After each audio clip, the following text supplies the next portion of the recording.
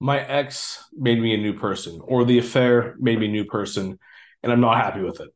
That's something that I see online and I hear in person in conversations all the time.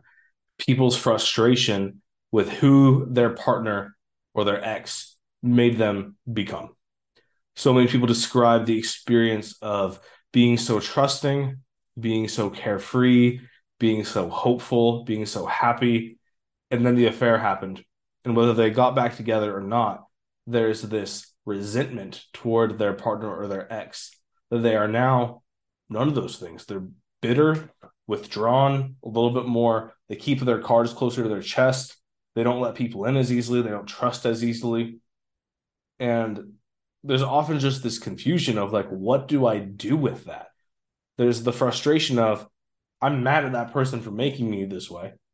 And then there's the question of, what do I do now? And I want to address both sides of that.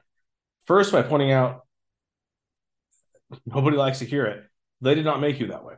They chose to live a certain way, and you chose a vehicle of response.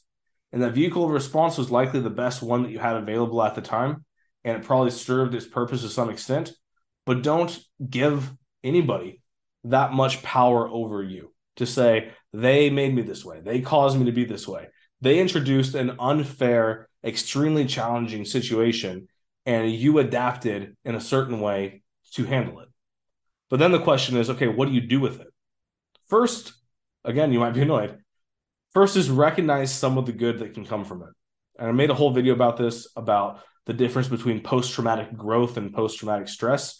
And the point to highlight is oftentimes those who do process it healthily, they become very, very strong people whose love and whose joy and whose hope can't be as easily broken the next time. It's kind of like that analogy of when you break a bone, that exact point where the bone was broken is less likely to ever break again.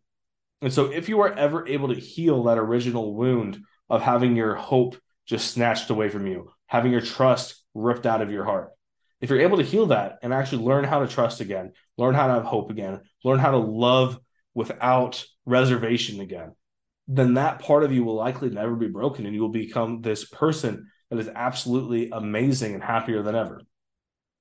So recognize that. And then secondly, recognize that the crappy parts need to be fixed. They need to be addressed. I don't care about anybody's pity story of how they got that way. What I want so deep and so desperately is for you to be able to be free from that pain and be free from that misery. So when it comes to things, the most common one is trust. Do the work, do the personal work of learning how you are going to be able to trust people again. That's the part of you where you don't want to live the rest of your life saying, oh, yeah, I loved this one person and they broke my heart. And then I just chose that instead of loving or trusting ever again, I'm just going to shrivel up and never love anybody. The main way that I've been able to help people just through a conversation see the absurdity of choosing to never trust again is to ask the question, where will that take you 10 years from now, 15 years from now, 20 years from now? What will your life look like? You will be cut off and lonely and depressed if you do not learn how to trust again. So make it a priority. Instead of asking, how could this possibly happen to me? It makes sense how it happened. It makes complete sense why it happened. But the question now is, what are you going to do? Are you going to stay in this point of not able to ever trust anyone again? Or are you going to fight, absolutely fight, to learn how to become a strong enough person with a big enough heart that you can dare risk to love again? That's the question. If you want to do it, here to help. If not, I don't know. Good luck.